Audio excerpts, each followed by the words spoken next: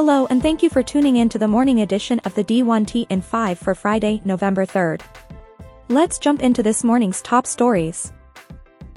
Big Ten ADs are pressing Commissioner Tony Petitti to take action against Michigan amid an ongoing investigation into sign-stealing allegations, according to multiple reports, which indicate the ADs made their position known to Petitti on a call without Wolverines AD Ward manual.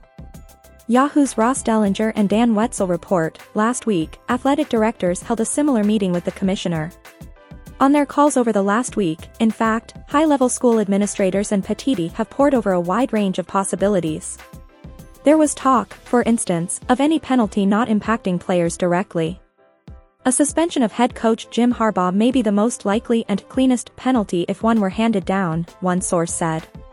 Such a penalty from a conference is somewhat unprecedented and, if too severe, could eventually trigger legal action from the program, legal experts tell Yahoo Sports.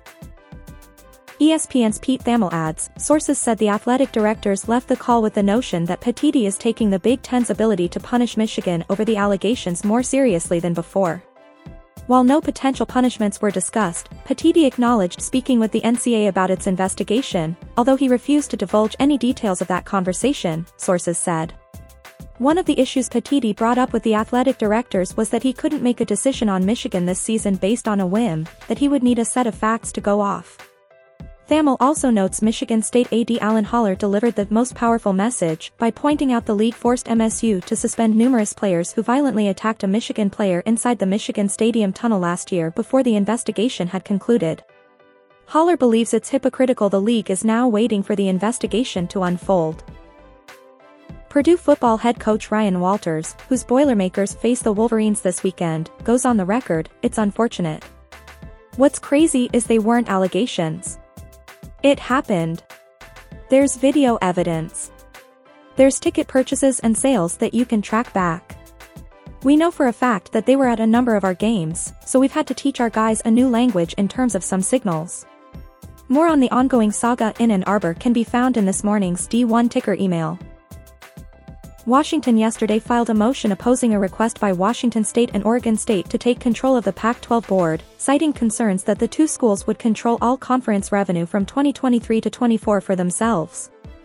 The motion, which the Mercury News' John Wilner notes was effectively filed on behalf of the outgoing Pac-12 members, states, if they seize sole control of the board, they will have control of that revenue earned by all 12 member schools.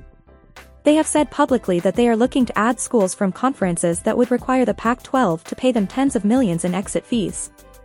Allowing them to do that with current year revenues, which the conference members long ago agreed would be distributed evenly to all 12 institutions, is not the status quo.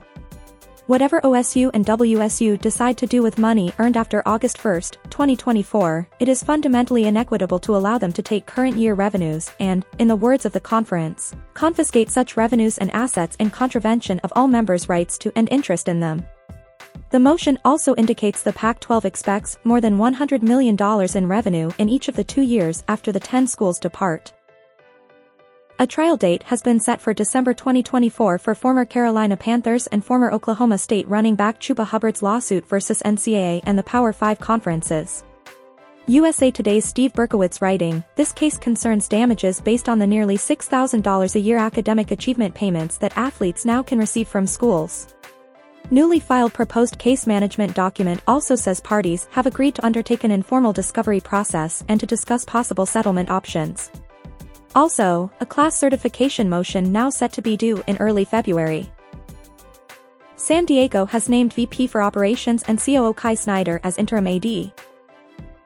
Inside Higher Ed's Josh Moody examines the question of what universities owe their donors, an issue that has become particularly relevant as some mega donors are outraged over institutions' responses to the Israel-Hamas war. Increasingly, Moody notes, big-name donors are making it clear that they want university leaders to act in ways that align with their values, or access to their fortunes will dry up. However, donor relations experts maintain such expectations are neither appropriate nor realistic. Philanthropy advisor Doug White stating, what does a big check entitle you to from a university or any other organization? It entitles you to a nice thank you. And when there are conditions attached to the gift, it entitles you to those conditions. Trinity College political science professor Isaac Kamola, who studies donor influence in higher ed, notes colleges and universities are increasingly reliant on philanthropic support in the wake of decreased state funding, meaning that a highly polarizing event like this one can leave them particularly vulnerable to efforts by wealthy individuals to shape campus speech. Thank you for tuning in to the morning edition of the D1T in 5 for Friday, November 3rd. We'll see you back here this afternoon.